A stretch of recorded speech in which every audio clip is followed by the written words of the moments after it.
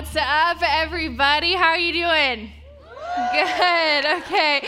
Well, hey, my name is Beth, and I know I've been up here hosting some, but I really haven't gotten the chance to meet a lot of you. So I figured before I dived in, I would just tell you a little bit about myself. So probably the most exciting thing in my life right now, that's been the most exciting thing for a while, is that I just got engaged in July. Yes, thank you. So this is a picture of my fiance, David, proposing, which we are getting married in November. He's incredible. I think we have another picture of us. I just wanted to, I know, all the ahs. I just wanted you to see how hot he is, because I can't believe I get to marry him. So I am so pumped.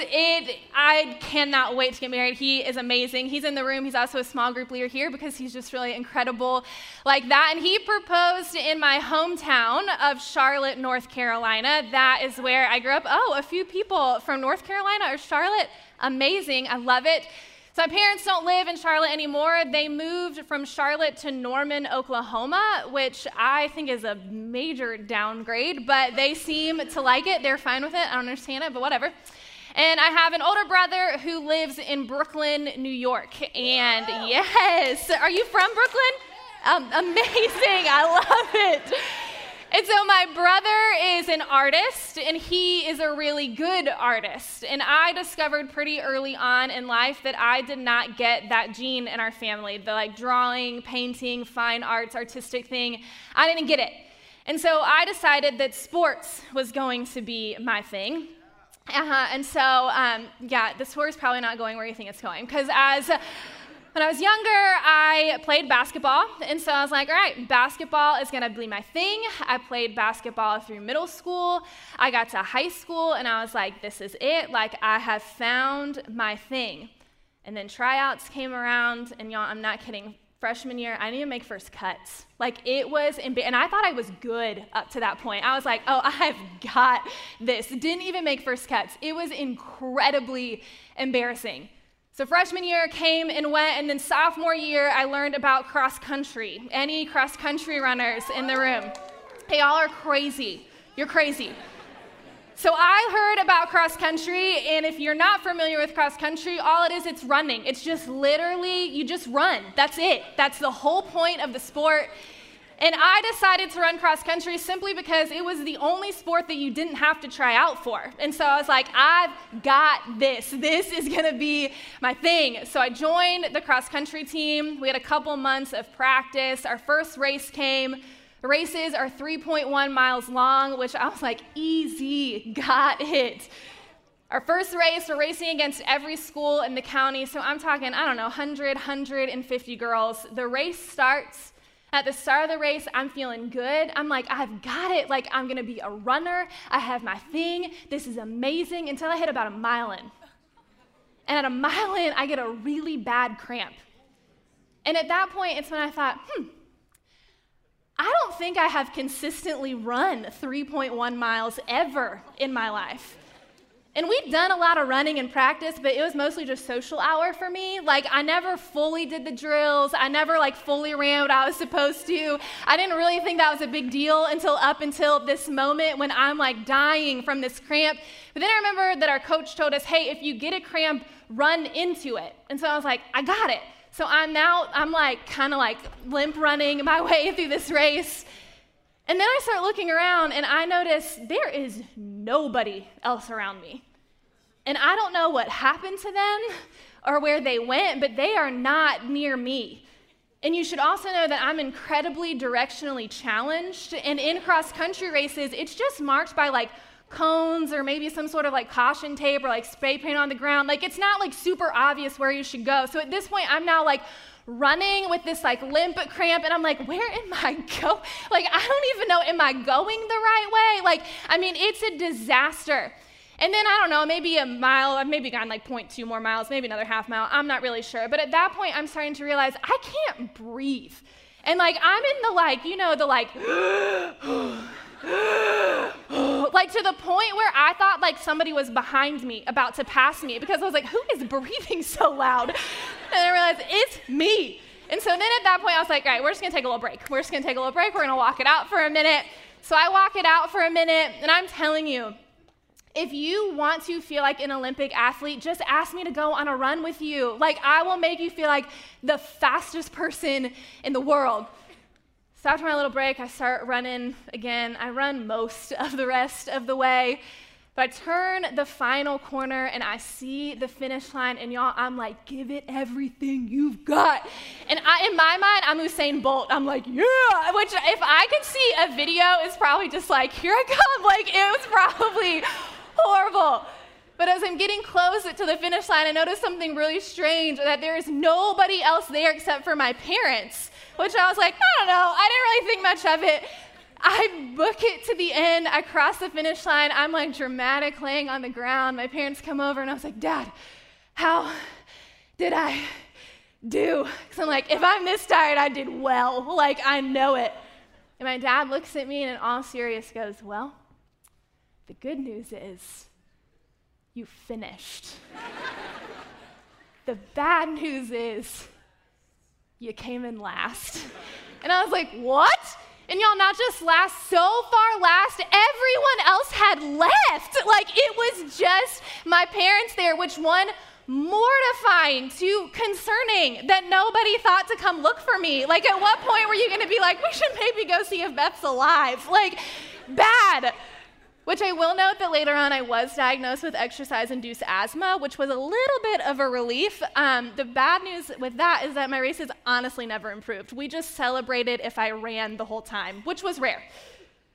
But after that, I was like, well, running, not my thing. So I just gave up on cross country. In fact, I gave up on sports altogether, decided that was not going to be my thing. But bigger than that, I actually ended up giving up on trying anything new for a really long time.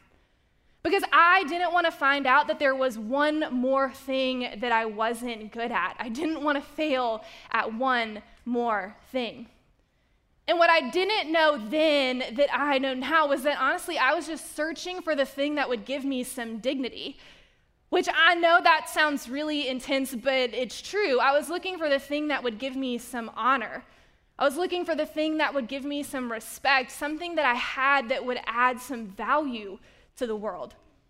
And the more that I've researched the idea of dignity, really how we view our own and how we view other people's is just simply the answer to the question, what am I worth?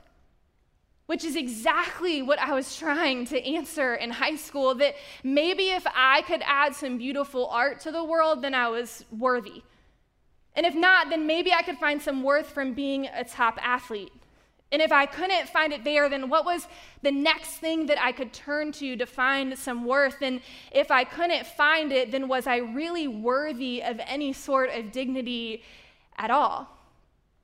And my guess is that you also desire dignity, you desire honor, you desire respect. And so whether or not you know it, you've probably also asked yourself the question, what am I worth? And what I know for myself is that this didn't just end for me in high school. It's carried over into my adult life. It just looks a lot different now. But it's why we care so much about our grades and our major and our future career. It's why we care so much about our relationship status.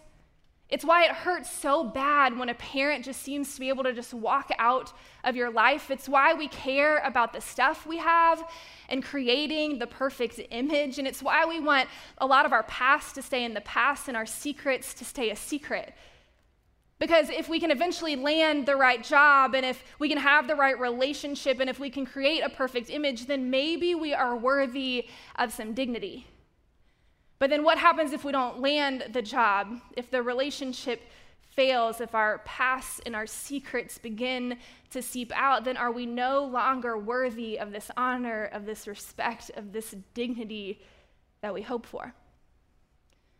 So we've been in this series called Scandalous, where we've been looking at the life of Jesus.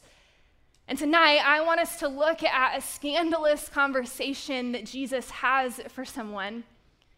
And in this conversation, Jesus answers for them what they're worth, but I think what we're going to discover is that he actually answers the question for all of us as well.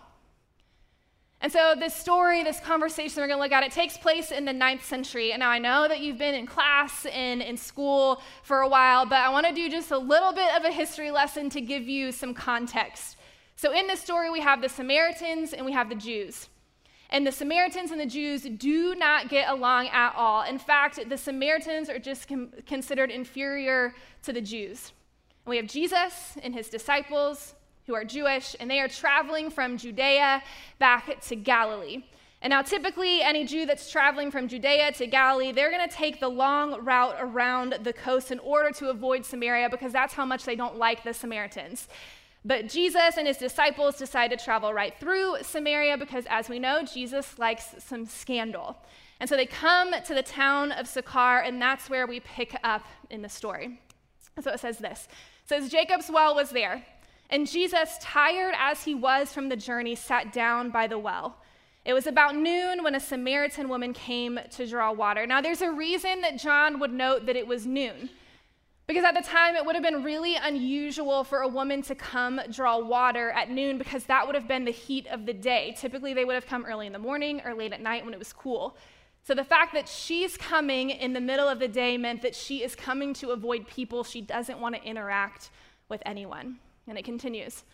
So then Jesus said to her, will you give me a drink? And the Samaritan woman said to him, you are a Jew and I am a Samaritan. How can you ask me for a drink? And so we already know that the Samaritans are considered inferior to the Jew in every way. Socially, racially, religiously, intellectually, they're inferior. And so already the fact that a Jew would be interacting with a Samaritan, that would have already been pretty scandalous. But that's not all that's taking place because I actually left out part of what the Samaritan said. This is the full statement. She said, the Samaritan woman said to him, you are a Jew and I am a Samaritan woman. And so also in this time, women would have been considered intellectually, socially, religiously inferior to all men. In fact, this would have been the first century view of women. Let me go ahead and throw them up there. They were not allowed to speak in public at all. Men were not allowed to speak to them in public, including their wife. Keep going. Women must have been veiled when they walked out into public, so you would not have been able to show your face. Women would have been considered property. So women were considered property of their family until they were married, and then they would have been considered property of their husband. They were given little to no freedom when it came to working, and women received no education. So lowest of the low, everything that's happening in this room right now would not have existed in the first century. In fact, the cultural view of women was so low that there was a Jewish prayer of thanksgiving that Jewish men would pray, and this was part of that prayer. It said this, praise be to God that he has not created me a woman. Yeah. All the ladies are like, I'm sorry, what? Yes. Intense. Lowest of the low. So here we have this woman that just simply because of the way that she is born, because she is Samaritan and because she's a woman, within her culture, she would have been deemed worthless. And so the fact that Jesus, a Jewish man, is interacting with her, it would have been incredibly scandalous. And so then Jesus and this woman start going back and forth about him asking for a drink, and the conversation continues. And Jesus answered her, if you knew the gift of God and who it is that asks you for a drink, you would have asked him, and he would have given you living water. And so Jesus is setting up for her, hey, I'm not actually an ordinary guy. Like, I'm not just asking you for a drink of water. I actually have something to offer you. But this woman isn't following. She's confused by the interaction as a whole, and so their conversation continues. And she says, sir, the woman said, if you have nothing to draw with and the well is deep, where can you get this living water? And Jesus answered, everyone who drinks this water, as in this physical water, will be thirsty again. But whoever drinks the water I give them will never thirst. He continues, indeed, the water I give them will become in them a spring of water welling up to eternal life. And the woman said to him, sir, Give me this water so that I won't get thirsty and have to keep coming here to draw water. And now if we were to put ourselves in this woman's shoes, she's just on her ordinary trip to the well at noon, and she's getting water, and this really strange guy walks up to her and begins to interact with her like no other Jewish man ever would. And I have to think that, one, she either thinks he's crazy, and she's just entertaining him by like, okay, this living water, sure, tell me about this living water. I think you're crazy, but just tell me about it. Or two, she has in her mind, okay, I don't know how this is possible, but maybe he actually has some physical living water that he can give me that will just replenish itself so that I don't have to keep coming back here. But either way, there's no way that this woman would have been able to comprehend or understand what Jesus is offering. And us sitting here now from the position that we're in, we can look back at this story and know that essentially what Jesus was saying to her was, hey, I know that you have a hard life.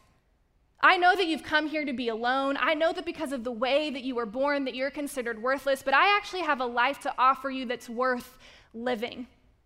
But this woman would have had no context for that. Just because she was a Samaritan woman, the concept of a life worth living, she would not have been able to comprehend that. And Jesus knew that.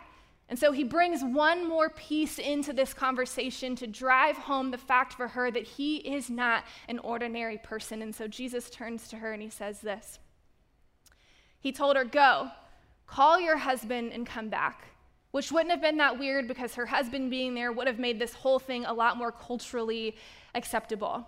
The woman says to him, she says, "I have no husband," she replied. And then Jesus responds to her and said, "You're right when you say you've had no husband. The fact is you have had 5 husbands. Get it, girl."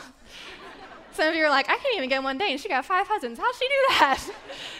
But also so savage of Jesus, like just laying it out on the table.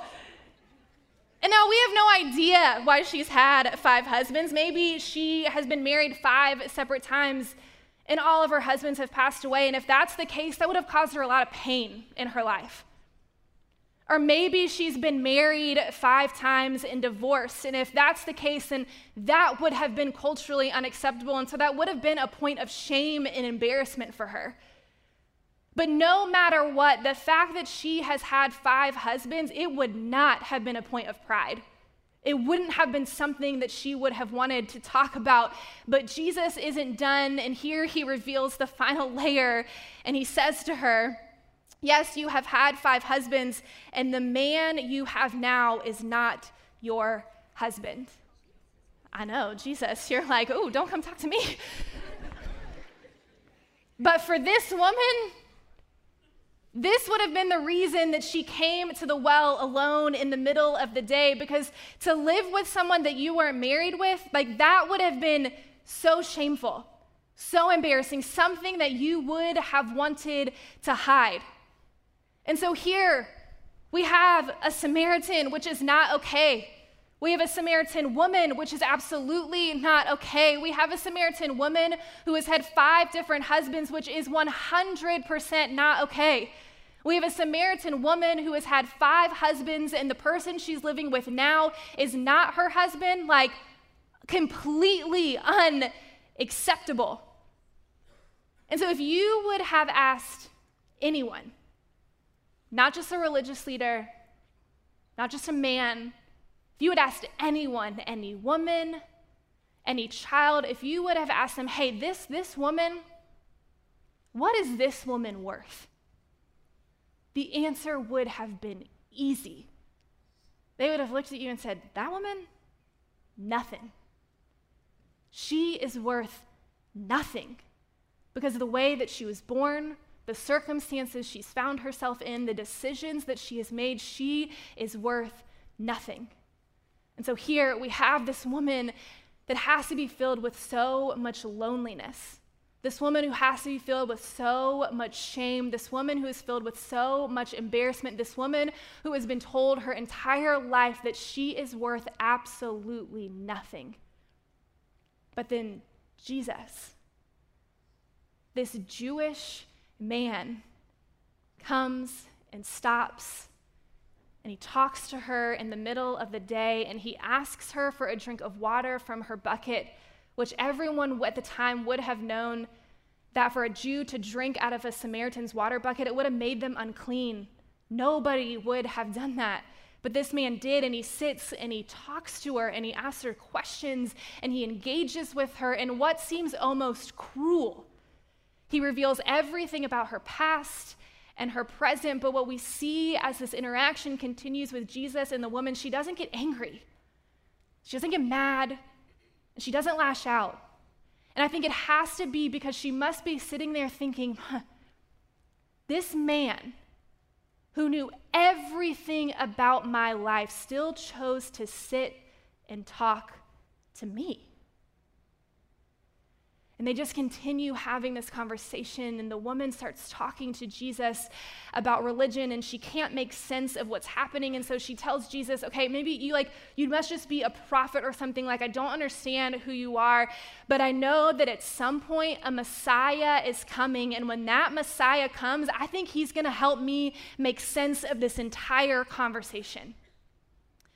And then Jesus looks at the woman and he declares to her, he says, hey, the one speaking to you, I am he. And at this point in Jesus' life, this is the first time that he so clearly reveals to somebody who he is.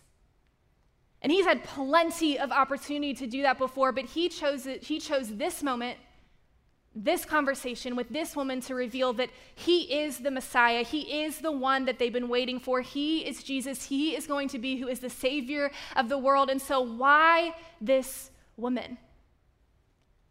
I think it's because this woman is exactly why Jesus came. He came to mend the broken. He came to heal the sick. He came to make things new.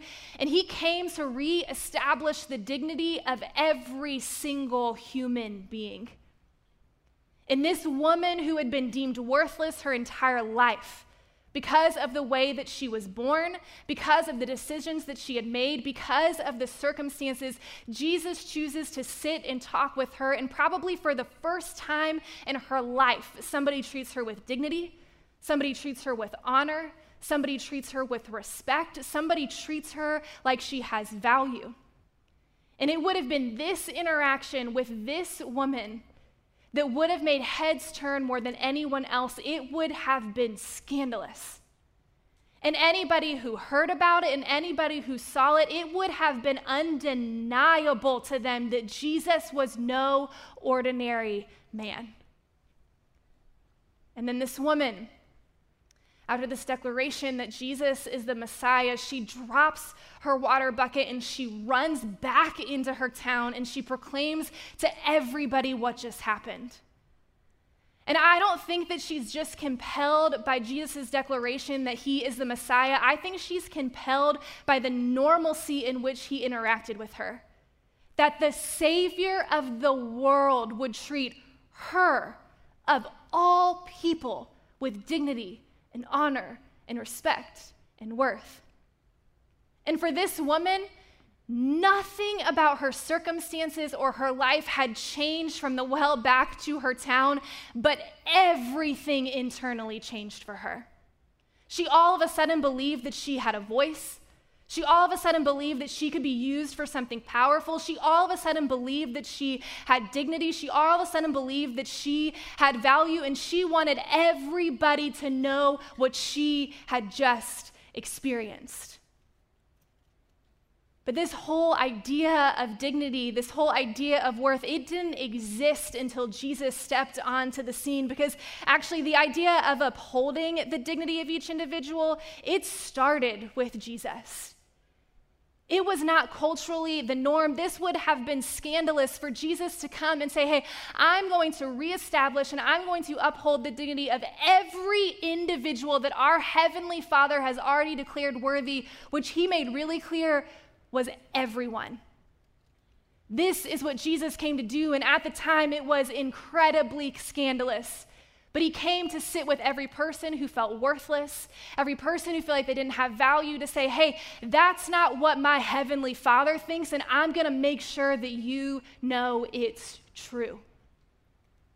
But the challenge to this is that, yes, upholding the dignity of each individual started with Jesus, and it continues with us.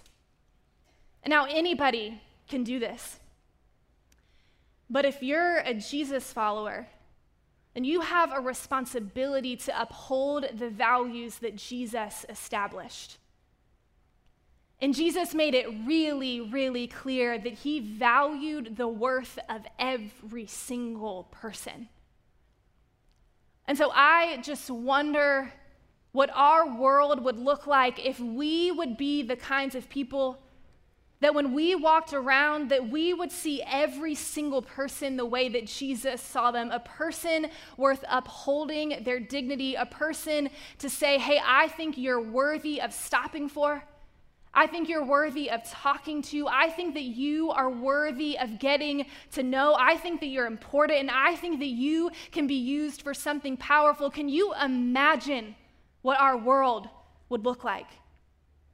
And I think the more that we began to do that, the more that we would begin to experience and discover the dignity of the people around us, but I think we would also begin to experience a lot more of our own.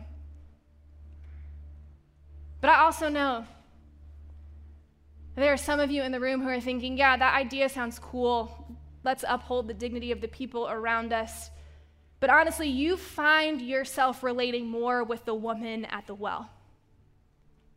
And because of the way that you were born, or because of the decisions that you've made, or because of the circumstances that you're in, you find yourself wondering if you are actually worthy at all. And if that's you, here's what I know to be true. That if you were to ever walk into a coffee shop, which would be our modern day well, and you went there at an odd time of the day to avoid the crowds, and Jesus walked in, here is the conversation that I know that he would have with you. That in spite of how you were born, in spite of your major, in spite of your grades, in spite of your relationship status, in spite of your family situation, in spite of what people have said about you, in spite of what you believe about yourself, he would look at you and he would say, hey, I know you. And I know what people have said about you. And I know what you believe about yourself. And I know the decisions that you've made, and I'm staying right here because I want to know you, and I want to learn about you, and I want to talk to you, and I want to stop for you. And then if you were to look at Jesus and you were to say, okay, I get it, but Jesus, what do you ultimately think I'm worth? I'm telling you that I believe that you would stop and he would look you directly in the eyes and he would say, you, I think that you are worth my entire life. Which in time, he would willingly give up for you. And so as we close, Janie is going to sing this song over us. And I would love for us to just stay seated.